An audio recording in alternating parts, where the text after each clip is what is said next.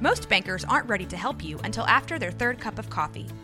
But with Central National Bank's after-hours service, you don't have to wait for the bank lobby to open to get help. You can contact us from 6 to 8:30 in the morning or from 5 to 10 in the evening, and we'll connect you to a real, live, local person who can answer questions and fix problems 7 days a week. Bank different. Bank Central. Central National Bank. Member FDIC. Get ready for the greatest roast of all time, the Roast of Tom Brady, a Netflix live event happening May 5th. Hosted by Kevin Hart, the 7-time world champion gets his cleats held to the fire by famous friends and frenemies on an unforgettable night where everything is fair game. Tune in on May 5th at 5 p.m. Pacific time for the Roast of Tom Brady, live only on Netflix. You ready? Showtime. On May 3rd, summer starts with The Fall Guy. Let's do it later. Let's drink a spicy margarita. Make some bad decisions. Yes! Audiences are falling in love with the most entertaining film of the year. Fall Guy. Fall Guy. Fall Guy. That's what the poster said. See Ryan Gosling and Emily Blunt in the movie critics say exists to make you happy. Trying to make it out? Nope. Because I don't either. It's not what I'm into right now. What are you into? Talking. Yeah. The Fall Guy. Only in theaters May 3rd. Rated PG-13. This is a Rogue Media Network podcast. This is 365 Sports, powered by Sikkim365.com. He is the head coach at SMU. The Stangs and Mustangs are 6-2, coming off a dominant win against Tulsa. Rhett Lashlee joins us. He's been with us before on 365 Sports. Paul Catalina, Craig, and David Smoke. Rhett, thank you for your time, Coach. We appreciate it. Are you guys playing right now? Coaches are never happy, but again, you have to be. You look like you're playing on all cylinders right now. Hey, thanks for having me back on. Yeah, I mean, we've played really well the last 2 weeks. Last week was just kind of one of those weeks that everything was clicking from offense, defense to teams, and things went our way, especially early, and it just kind of snowballed in our favor. But I do think, over the last 3 weeks, we've been playing a really good defense. I think it's the first time since 1984 we've held 3 straight conference opponents under 10 points, and 10 points or less. And then I think offensively, specifically in the last couple of weeks, we've kind of found our identity. I think you've seen Preston start to get better and better each week. The more starts he has, I think we've got guys that are stepping up, making plays, and then we've kind of gotten better on special teams too. So we're at least, trending upward at the right time. Coach, defense is, not only about your athletes out there, but it's also about developing the attitude and the confidence. And seemingly sometimes to me, it seems like defenses are harder to learn for guys than offenses especially when they move up a level. What has it been about this defense that's been able to gel so well, not just the last few weeks, but really for most of the year? Man, you're right. Look, it's hard to play defense in college football now. People are going to move the ball on you. And to some degree, people are going to score points. But we're running the same. We have the same defensive coordinator, same scheme as we were running last year. We did add some pieces, which definitely helps. Good players will really help. But I think the best thing is they just bought in to the team defense aspect.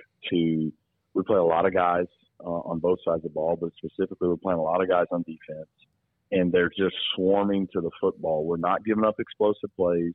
We've bought into stopping the run, and we're swarming to the football. And that's really the 3 things we said we wanted to do, but the most important thing is that we run and swarm to the football, and they've bought into that. And because of that, when they throw it out in space and the first guy missed the tackle, there's 3 more guys there. And so what could have been a big play was a 5-yard gain, or when people have gotten us this year, we've got them on the ground. And so they get a 15, 20, 30-yard play. We get them on the ground. Now we get to play defense again. And oftentimes we've held them to a field goal or whatnot. And so they've just bought into the scheme. They've bought into the team style of defense. What I'm telling you is, statistically, we're leading our league in a lot of categories, and we're, I think, 5th in the country in defense. And yet we don't have one guy in the top 20, 25 in our conference in tackles. We don't have a guy in the top 5 in sacks, or at least we didn't come into the last game. Maybe we do now. I haven't checked. But my point, we don't have anybody with more than 1 or 2 interceptions. They're just doing it as a group and as a unit, and that's been cool to see.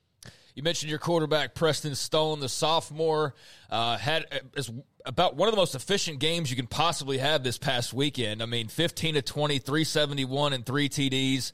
It's a great line. You mentioned his growth. What kind of a personality is Preston, and just what, kind of has been the story of him growing with that experience and just all the things that come with that to become the player that he's becoming in front of you right now? Yeah, it's been fun to watch. It's been a process that we knew it would be, We said this, we had Tanner Mordecai for the last 2 years who came from OU. He had already kind of gone to college and learned and failed, and same thing with Shane Bichelle when he came from Texas. And this was the first time in 4 or 5 years, really, we've had a high school quarterback that we were, developing through. And, he's ready, but he's still got to go do it and go play. And now he's 8 starts in this season. And I think you're starting to see him get better and better each week. I mean, 15 completions for 370 yards is hard to do, And so, but what he's really done is, he's just gotten the first 3 or 4 games. I thought he played really well. His personality, he's outgoing, he's competitive, he's fiery. He loves to play the game. He loves to compete. So, he's got that contagious kind of personality. His second career start this year, he goes on the road to Norman and plays really well. And we're in position to potentially win in the fourth quarter. And, within 2 weeks later, he probably played his worst game against, TCU. And the way he's bounced back over these last 3 or 4 weeks has been really good to see because, I think he realized that every play doesn't have to be a big play, a great play, because he has the ability to extend plays, make great plays, make wow plays. But I think what he's really starting to learn is I just need to make the routine plays routine. I need to be able to get the ball in my hands quick, throw the slant, throw the screen, or the spot or the bubble, or make the right read and hand it off instead of pull it to throw an RPO. Like just make the routine plays routine. And then when it's not there or things break down, my ability takes over, and then I can run around and extend the play and make those plays that a lot of guys can't make. And so I think he's kind of just grown in that over the last 3 or 4 or 5 weeks, and I think that's why his play and our offense's play has really improved. Rhett, is there any, coincidence to the fact you're playing as well as you are? You had the tight losses in the Big 12s, Oklahoma and TCU earlier, but you have the momentum of the announcement of the ACC. You're playing well, and what does this do with what you're doing now, that announcement and recruiting at this time? Yeah, I mean, what's going on here is massive for recruiting. I mean, there's so much momentum from obviously the announcement that we're going to the ACC. Tonight they're going to announce our schedule for the next 7 years, but I know at least for this year, we'll know who we're playing next year, home and away and all that, and everybody's excited about that. We're building a new facility that we'll be moving into next year. I mean, there's a lot of things going. I think we just qualified for a bowl game for the 5th straight season. So there's a lot of things that are going really well, and it's definitely having an impact in recruiting. I mean, you look, the 2025 class, we have a top 10 recruiting class right now. So there's a long way to go for us and everyone else in that. But my point is the type of high school players in the state that have always wanted to come to SMU now feel like they can do it and play on the biggest stage. And so that's opened up a lot of doors. The challenge for us is, this got announced on Friday before the first game of the season. And so we felt like then we had a team that could compete in our league. And now, 8 games in, we've confirmed that we have a chance to compete. And so we got to do what we got to do down the stretch to give us that opportunity. But it's hard to stay present because our team and our staff, we're not worried about the ACC. We're in the American. We have 4 more regular season games left. And right now we're tied for first. And so we want to do everything we can to maximize this year. But as far as the future goes, there's a ton of excitement, and it definitely needs to boost some recruiting. Yeah, I guess it wouldn't complicate things if your whole goal is just get the best guys. You don't have to worry about what league you're going to. They can ask you questions like, look, we'll get into all the X's and O's later. Let me sell you on SMU first, right? Yeah. Yeah, I tell you what, the most pressure I think I've ever felt was we played Louisiana Tech game 1. And game 1s are always tough. You want to get off to a good start. But after the announcement we just had on Friday, I didn't want to be the guy who lost to La Tech at home, after the best day in 40 years in SMU football. So, fortunately, our guys took care of that one for us. Yeah, I know you can't focus on it right now, but that is going to be very strange tonight, I'm sure, to see like Clemson or Florida State or Miami on the schedule. That's going to be very, very cool, and can't wait to see what that ends up looking like. You mentioned the bowl game, though, and going back-to-back. I mean, you've got bigger, grander goals, obviously, but can you just explain how important that is just in general? Is that something that you guys acknowledge and celebrate in any kind of way, or is it just kind of like, hey, that's cool and we move on? But not only that, but how big is that for a young program like yours to have all of that time and the development part of having a bowl team? Yeah, well, look, we definitely celebrate it. And I think the coaches are like, oh, we got bigger. They're lying to you. That's step one. It's a process. And if you win a championship or get a chance to compete for one, at some point in time, you got to become bowl eligible. And we celebrate wins around here, and we celebrate those things. We celebrated it in the locker room. We didn't celebrate it like we've made it, right? We do want to continue to play well and maybe do more this year. But, it's a big deal. We got Jonathan McGill, who transferred from Stanford, graduated with a captain there. And this is going to be the first year he's gone to a bowl game. Like, it's a big deal. And so, yes, we want to win our league. But only 1 out of 14 teams is going to do that. And that doesn't mean all of the 13 teams had a horrible season. And so our goals are intact. Our goals are realistic, and they're attainable still, which is great with 4 games to go. But, man, we're going to celebrate. It's hard to win in college football. And so when we do, we definitely celebrate it. And then, today being Monday, we've moved on. We got a really good Rice team we've got to play this week. You played quarterback in high school. You obviously played at Arkansas, quarterback there. You've been an offensive, assistant GA, all that throughout, offensive coordinator.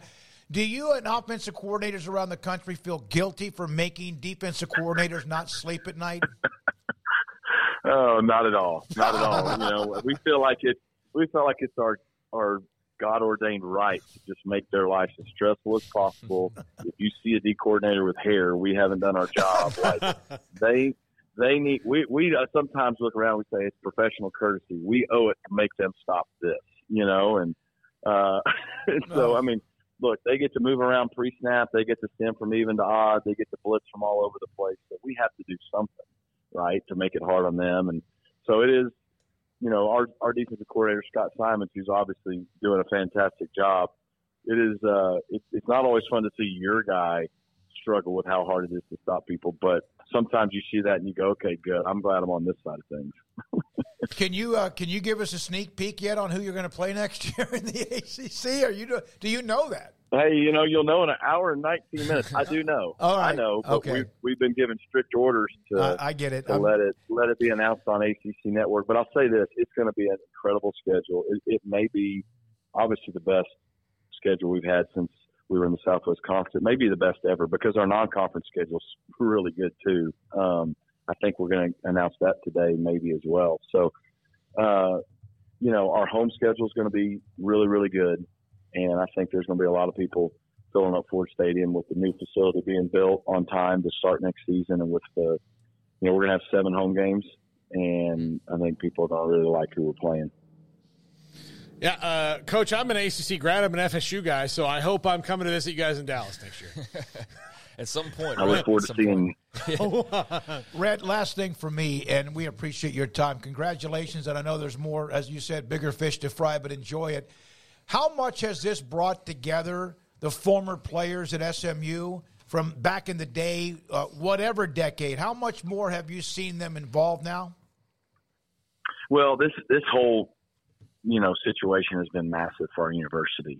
To your point, when I got hired, it was an important thing for me and our staff that all our former players felt welcome back.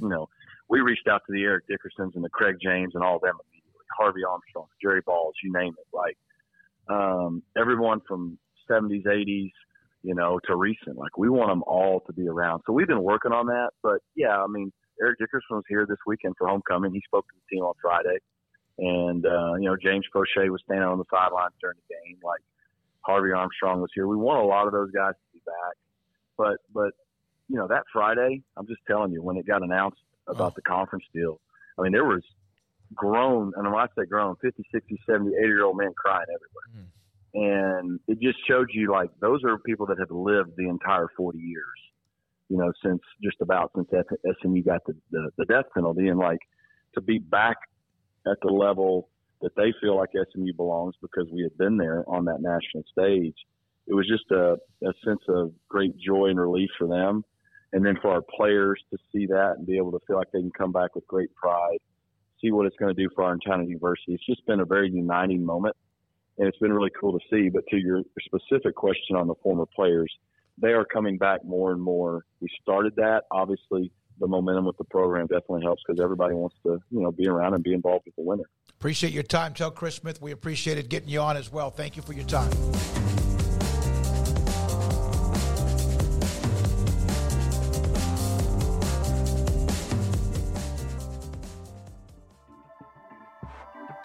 This has been a Rogue Media Network production.